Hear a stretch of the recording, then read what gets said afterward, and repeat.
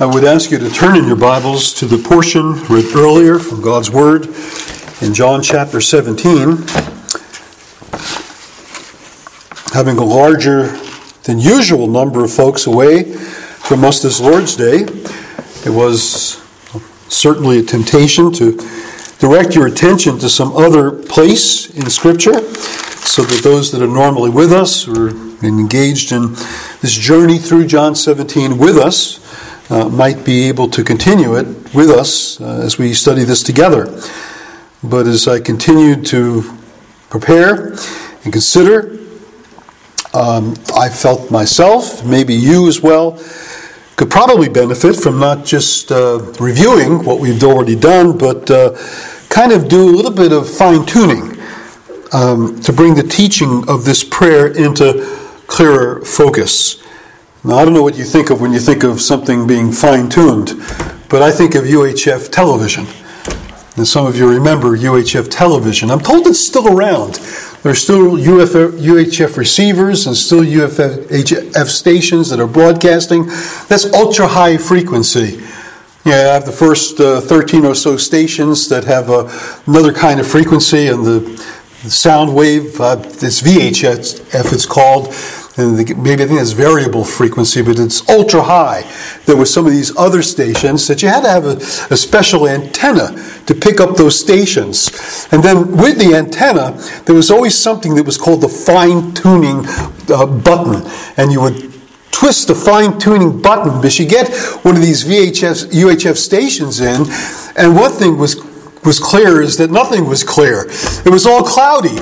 And it was this fine-tuning mechanism that gave you some help. And that's what I'd like to do. Just give you some help in understanding this prayer of Jesus just a bit better, to put it into better focus for us. And I want to do this by, again, saying something about the people for whom this prayer is being prayed. And if you've been with us, you know that I do believe that in this first section, at least the first 19 verses, those that are in view are the apostles themselves, those who have been with Jesus, those whom he had given the words of the farewell discourse. Now he is praying for them pointedly and specifically. And then I want to say something about the peril that these apostles faced as they're being sent into the world. And then finally, how this prayer addresses that peril.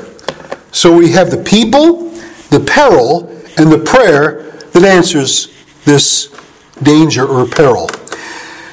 First of all, the people. I want to bring you back to the people for whom this prayer is being prayed. And again, our tendency in reading the Bible is to take the statements of Scripture, and unless it's impossible to do it, we just assume God's given that statement for me. We personalize it. I was taught to view the Bible that way when I first was given this pocket testament when I was I was a Christian before then, but you see these pocket testaments even before I was a Christian, and it tells you, well, if you're sad, here's what you read. This is for you when you're sad. When you are afflicted, in trouble, fearful, here are the passages you to read, and these passages were given to you with that express purpose of meeting your need and your personal condition. And while it's always true that the Bible applies to us in our condition, addresses us by way of instruction that you can bring to bear upon our situation and condition, what the Bible means to us is not always what the Bible meant to them. What the Bible was intended to say to those whom originally received it. And our work really in Bible study is not so much jump to the point of saying, what does this mean to me? Is that we should be asking the question, what did it mean then to the original people described in the Bible to whom this word of God came? I know we as preachers like to tell you to find encouragement in the Scriptures by basically putting your name in, insert your name wherever possible into the text of Scripture itself, and I'm not against that practice at all, but I'm only saying that comes after. That comes after understanding what it meant in its original setting. And that gets us out of trouble a lot of times, because you have these statements that seem to be far more than what God ever promised to us, that He promises to His apostles. Because these apostles were unique. They were different. They were their own calling that is not replicated in the modern church. We don't have living apostles going about today possessing this sort of authority that the original apostles of Jesus possessed. We don't have these ministers of the gospel to whom the miraculous works of signs and wonders was committed, as these were committed unto the apostles.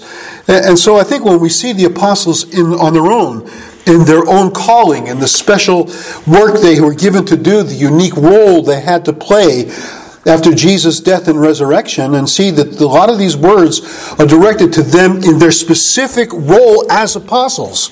Not just as believers, but as apostles. Now, the things that are said to them as believers, yes, belong to all believers. But just that, well, every believer enters into this promise, well, then that's you and me. We enter into this promise. But we're not all apostles.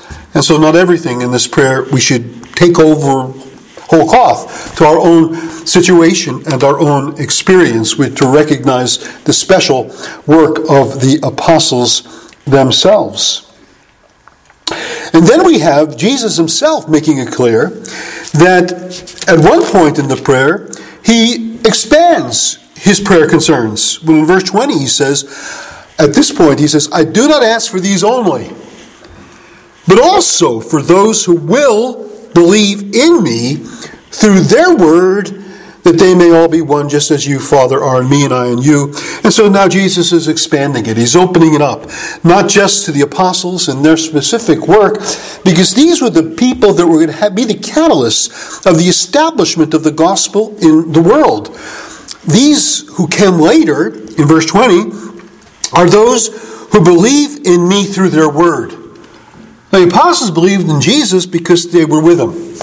They saw Him. They were eyewitnesses. They were ear witnesses to the words Jesus spoke, to the works that Jesus worked. And they were called upon to have a special role in the establishment of the New Testament church. Think of the writer of the Hebrews when he speaks of something of the chain of custody with which the Word of God came to the Hebrew Christians whom he is writing. Look at Hebrews chapter 2, what he says. He says in Hebrews 2 and verse 3, he says, how shall we escape if we drift from what we've heard, if we drift from the message declared by angels that was reliable? He says, how shall we escape having these benefits of this word given to us? We're come into custody of this word if we neglect so great is salvation. But the chain of custody goes this way. It was declared at first by the Lord. He's the great originator of this gospel message. He has come with His words to give the words of the Father to His disciples.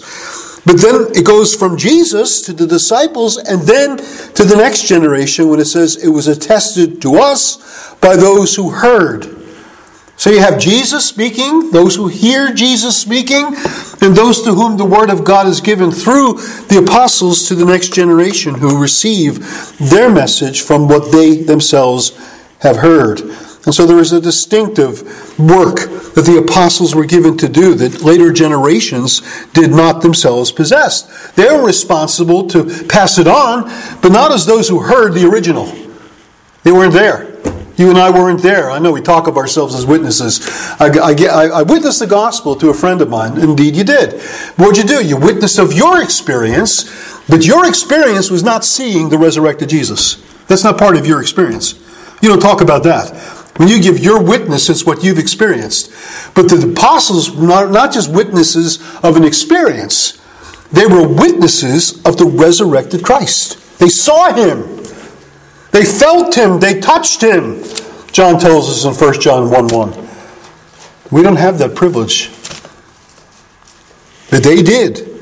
And they have a work to do because of that privileged place and position they were given by the head of the church to be foundational to the work of the New Testament church.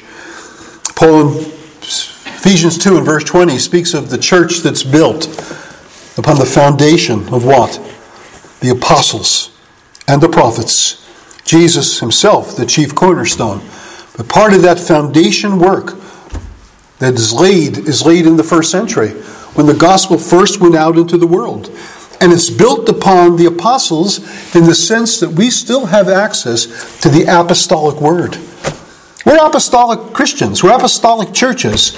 Not because we have apostles in our midst, but because we have the apostolic word given to us in the New Testament. It's one of the great principles of the New Testament canon, the rule by which we as New Testament Christians carry out our faith. It's certainly based upon the Old Testament, in that the Old Testament testified of Jesus, as Jesus says. It's as part of our authoritative scriptures. But the way in which the New Testament was gathered and discerned that these writings and not others were to be believed and authoritative in the New Testament church was the question of their apostolicity. I didn't get that word right, did I? The fact that they came from the apostolic hand, either by way of apostles writing or by way of apostles echoing the words of other apostles.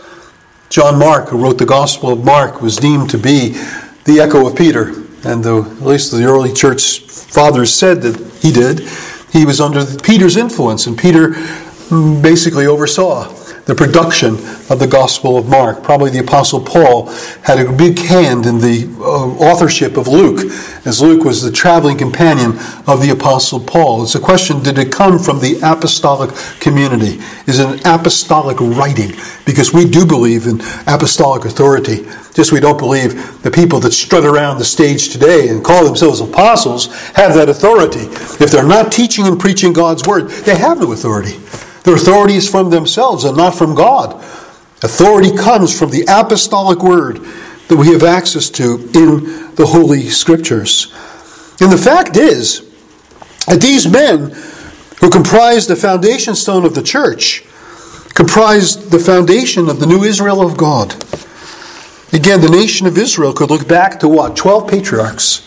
12 patriarchs who were the essential founders of the 12 tribes, the fathers of the 12 tribes of Israel. So in the New Covenant Israel could look back to what? 12 also, but not 12 patriarchs, but 12 apostles, as the essential founders of the New Covenant people of God.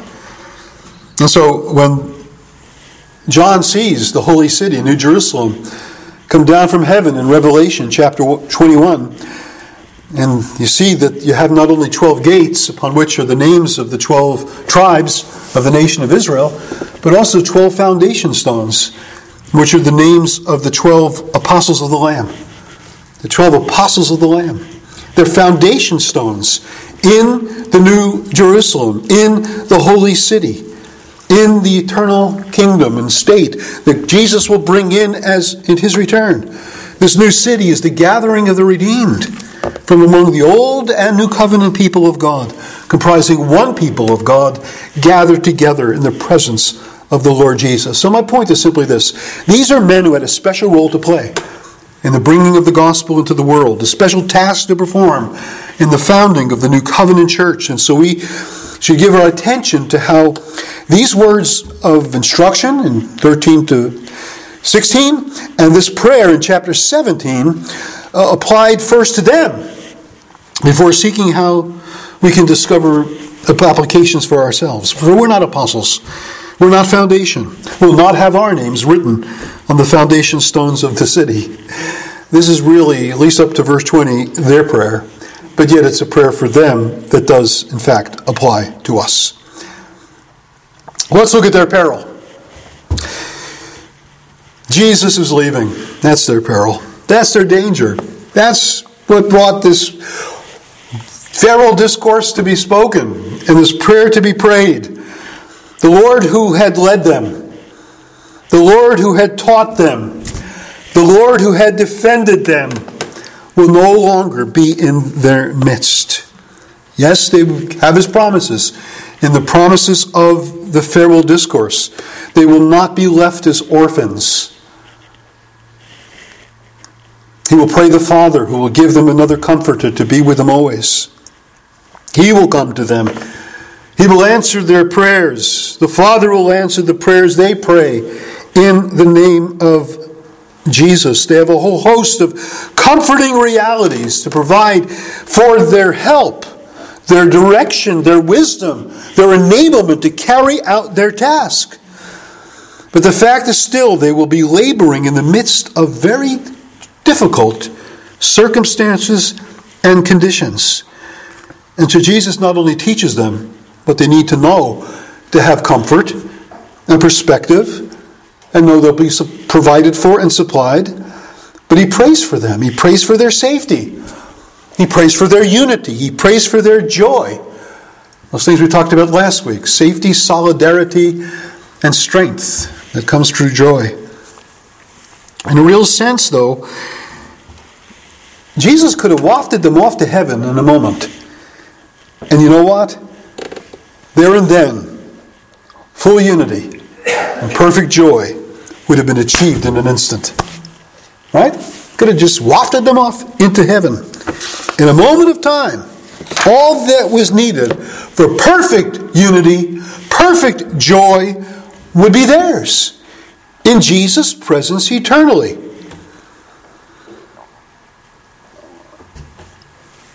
Well, that would have been true for the 12 apostles of the Lord. But what of the rest of that great multitude that no man can number from every kindred, tongue, and tribe? What would they have been left if they had been wafted off into heaven?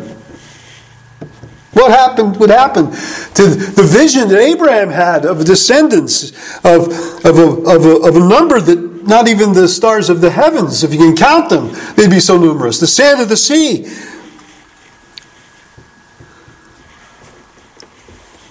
The point is, they're not to be taken out of the world. They're not to be wafted off into heaven. They're not to be perfected in joy and unity in Jesus' presence. They have a work to do in the world, not in heaven, in the world. In the world. So Jesus says in verse 18, "As you sent me into the world, so I have sent them into the world." See it in chapter 20. He breathes upon them. He says, "Receive the Spirit. As the Father has sent me," he tells them, "so send I you." They are sent into the world by Jesus, by the resurrected Lord of glory. And Jesus then prays for them in verse 15. "I do not pray you to take them out of the world." Even though to be taken out of the world, to be brought into His presence, would have perfectly realized His prayers for their safety, their solidarity, and their strength, though being taken out of the world would have led to perfect union and joy, in a place of everlasting protection, Jesus says, "I do not pray for this." What does that mean then for the disciples? Continual danger in a fallen, unbelieving, and hostile world.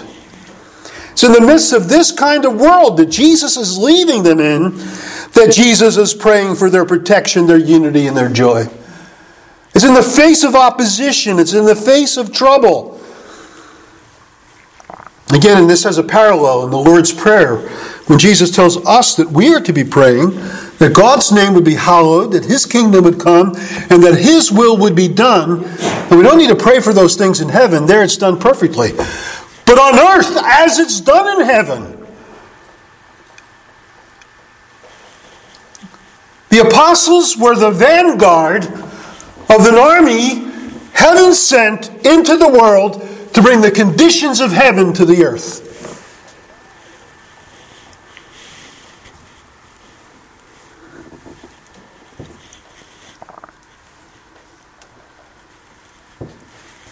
Heaven will have its replica upon the earth through the work of these apostles and those who are influenced by their words and by their witness.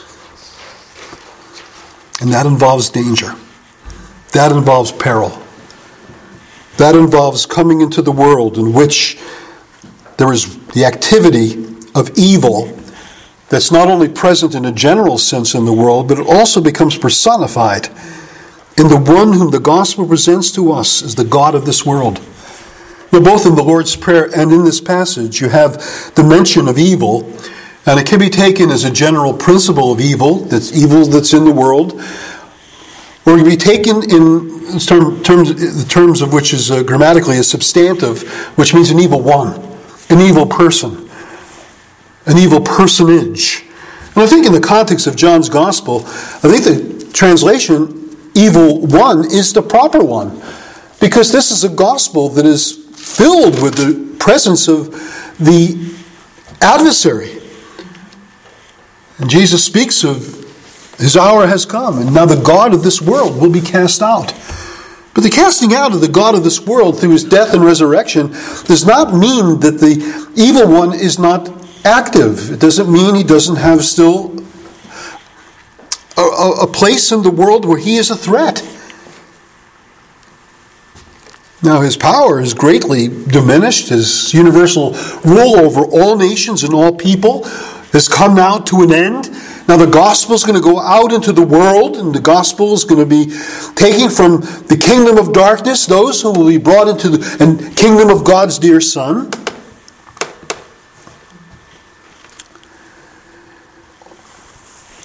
But Jesus still needs to pray for his people, that based upon his triumph over all the forces of darkness, his people from that triumph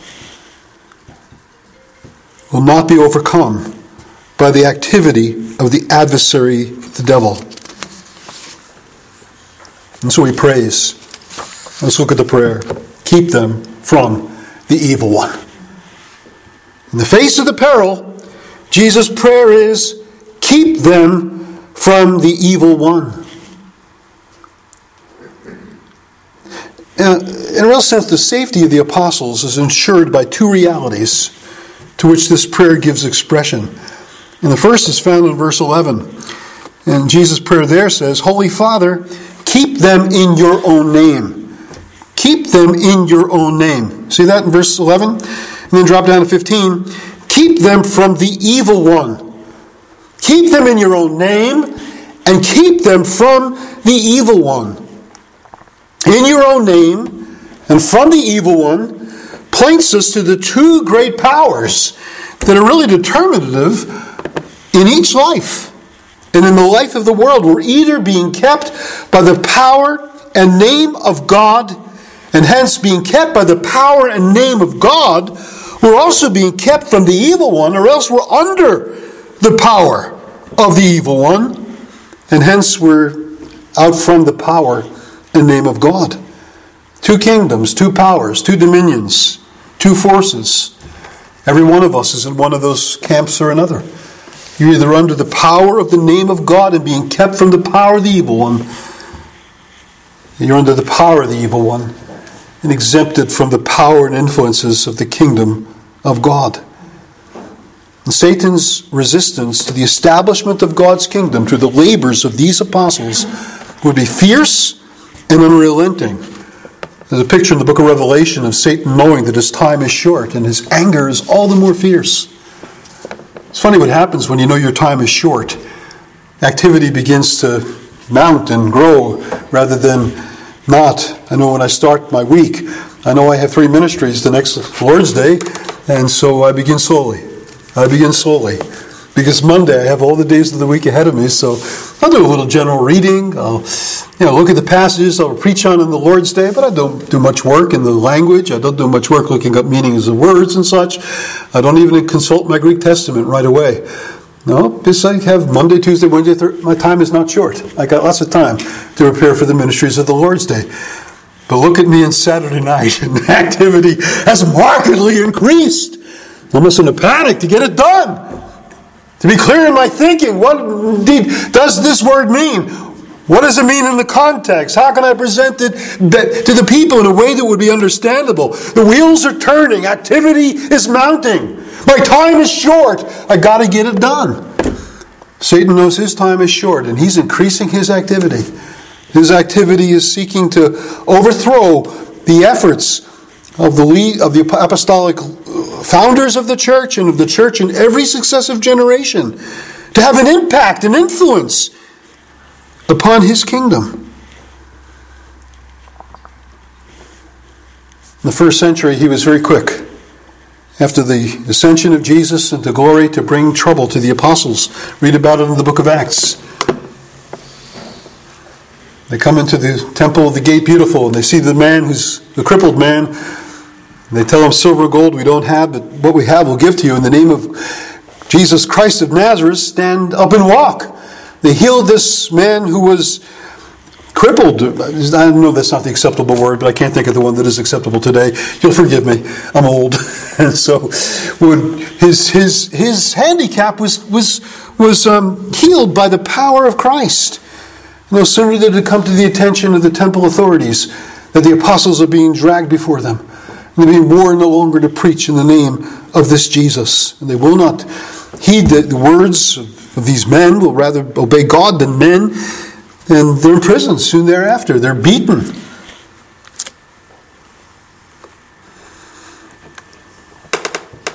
They come after these ones who were the leaders of this movement in Jerusalem to advance the kingdom of Jesus and to advance the name of Christ in the world. Don't preach any more in his name.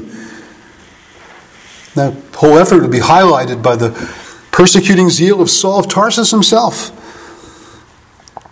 But you see, the prayer of Jesus ensures their ultimate safety and success. Every device used to destroy the gospel and its witness will ultimately prove unsuccessful. It will be unavailing. The church is going to continue to grow, continue to multiply in the face of persecution and opposition. And that's the wonder of reading the book of Acts. Because you read the book of Acts, that persecution comes and the church grows. We think just the opposite. Persecution comes and everybody runs.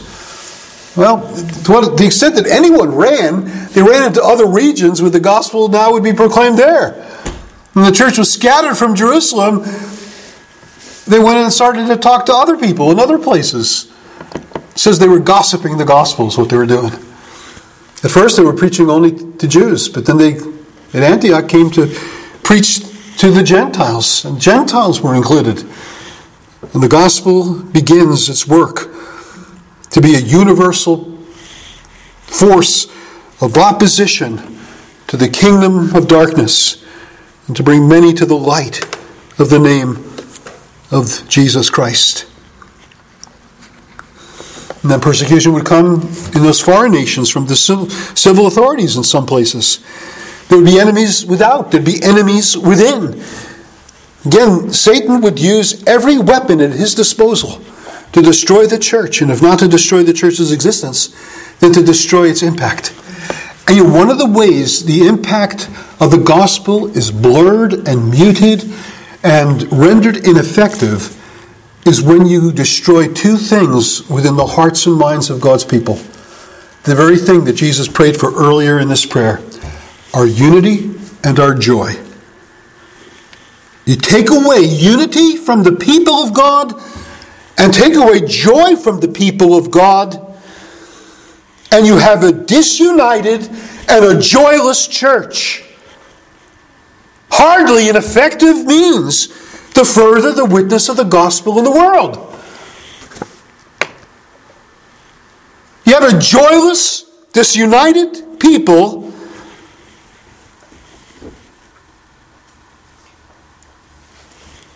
you'll have no power.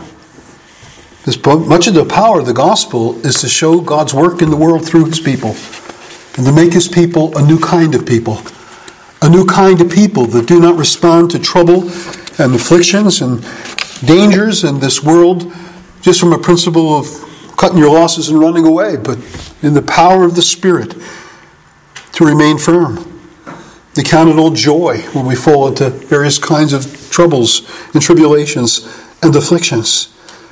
The capacity to serve in the power of the Spirit in troublesome times. To have the joy of the Lord that is our strength, constantly renewing us as the people of God. And Jesus prays that the apostles will be kept by the name of God from the evil one. And they might serve in the work they've been assigned to do, and doing it in unity and doing it in joy. Keep them from the evil one.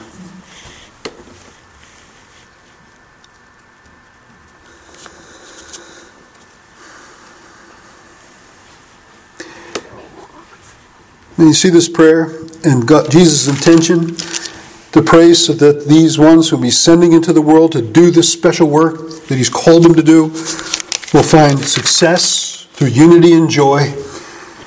I think we really, first of all, see something of the focus of the devil's work. When you think of the work of the devil, what do you think of?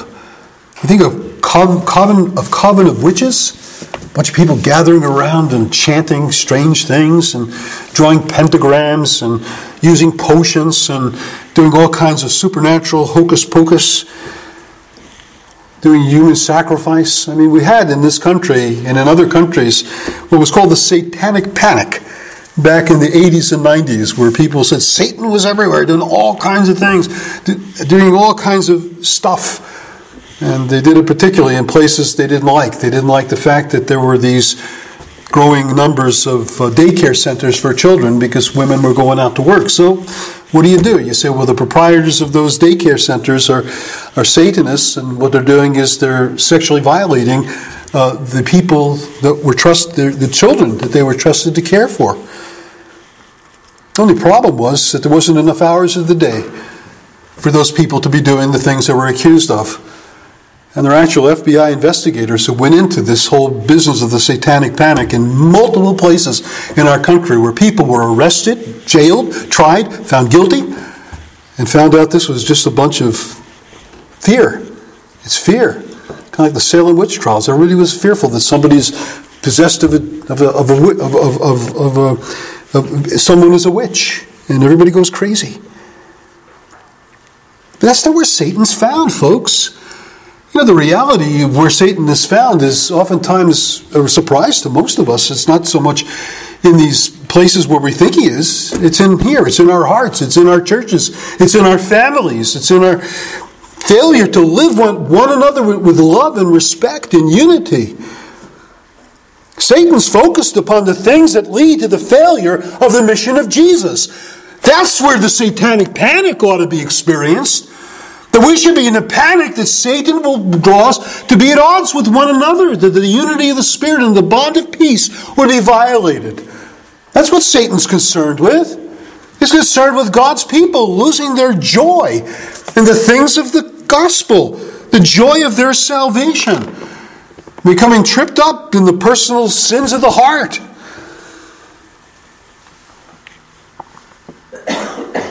He's opposed to the creation of Holy Spirit-filled churches, in which unity and joy become the chief expressions of his presence and power.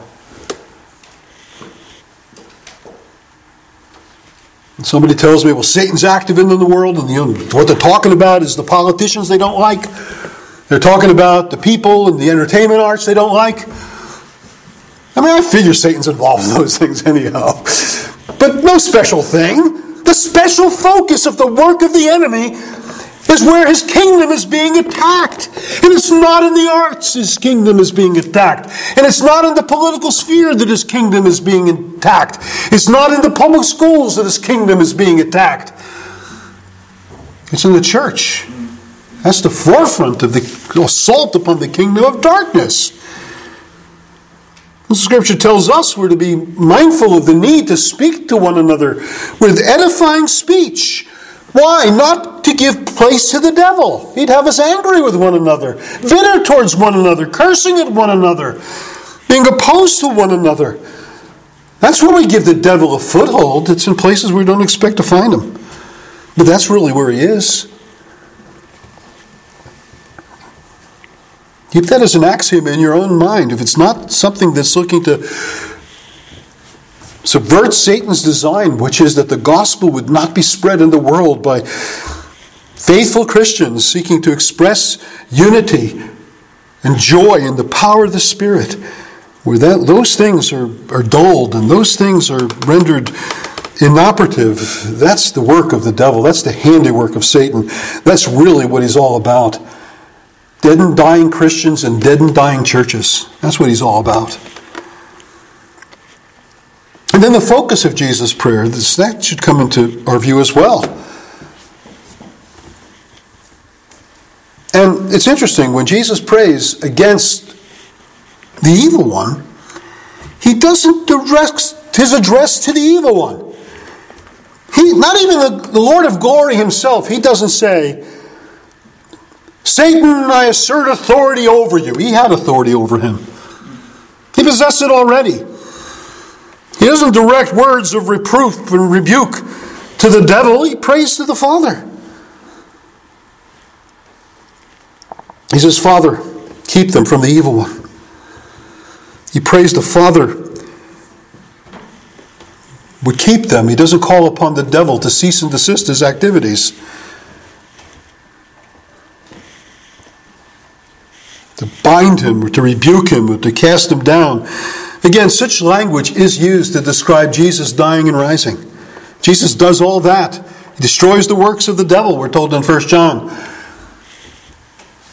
He destroys him who had the power of death, even the devil, in Hebrews chapter 2. But it's not his work in prayer that does those things. It's his work of dying and rising from the dead. His work of ascending to the right hand of the majesty on high, having won the victory over principalities and powers and dominions and over every name that is named.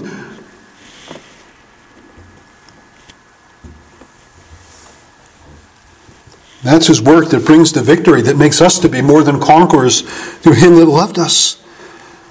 But my point is, Jesus gives us no example to engage the devil with words. And so it shouldn't be part of our prayers, any part of what we consider to be spiritual warfare, to be saying, now Satan, we take authority over you, even in the name of Jesus. It's just not any part of Scripture that says that's what we're to be doing. Every part of the Scriptures that address our responsibility with reference to the devil calls upon us simply to resist him steadfastly in the faith. That's what we're to be doing. Resist the devil steadfastly in the faith.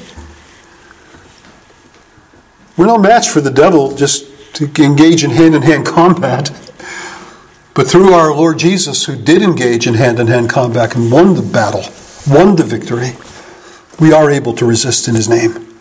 We are able to resist in the power of the Spirit, to give him no place, to know his tactics, not to allow ourselves to be seduced and to be tempted by him. Our spiritual warfare is a warfare that is in the strength of the Lord and in the power of his might. Our spiritual warfare is to be done as more than conquerors through him who loved us.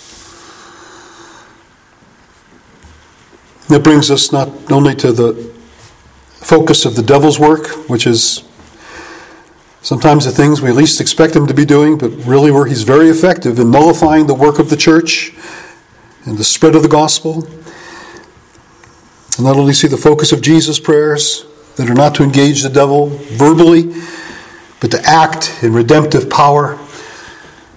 It now enables us from victory to win the battle of the daily life that we live in the midst of the dangers of this life. That leads us to see the focus of our prayers and of our labors. It's simply to petition the Father like Jesus did. Father, keep us, even as your Son prayed. Keep us by the power of your name. Keep us from the power of the evil one.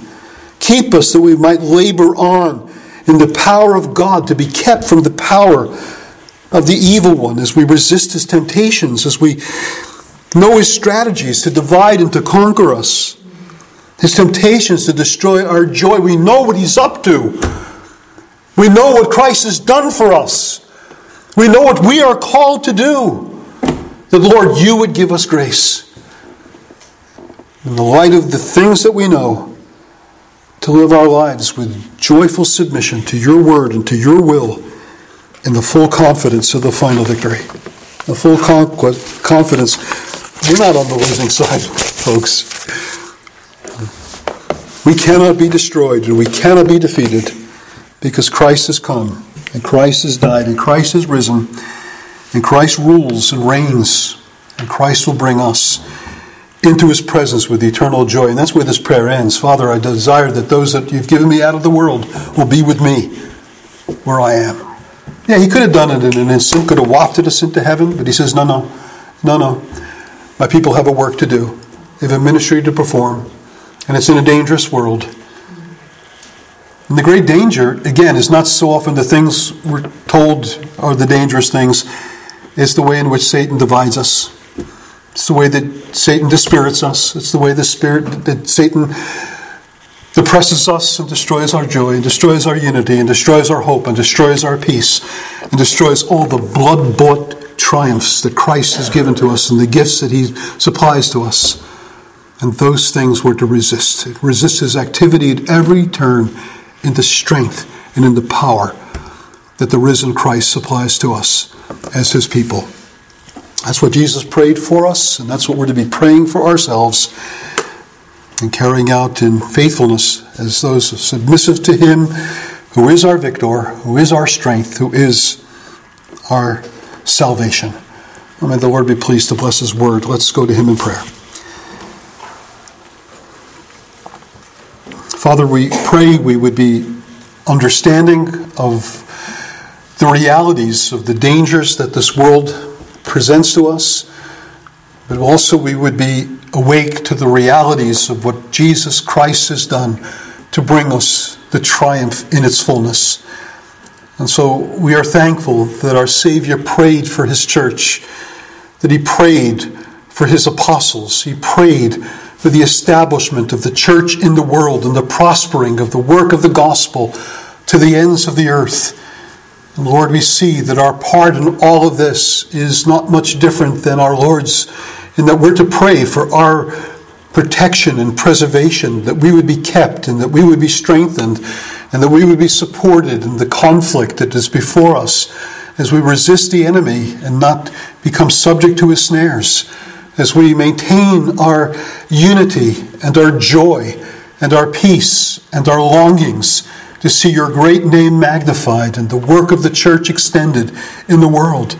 So we pray you'd keep that vision alive in our hearts, that understanding of what has been gained for us to be within our hearts daily, and that we would strive with all of our souls to crave your pleasure and the glory of your name and the goodness of the gospel to come to others in the world, that Satan's empire would be further dismantled and people would be brought captive to the obedience of Jesus Christ our Lord. We ask you to hear our prayers. We ask you to bless your people. We ask you to strengthen us in the fight that is ever abiding and yet ever a struggle that we are more than conquerors in.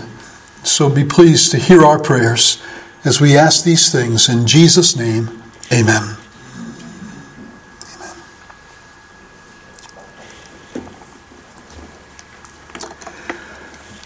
Well, before we come to the Supper of Remembrance, let's turn in our hymnals to hymn number, I think it's 178, but let me just check. Yes, 178. 178. O sacred head now wounded.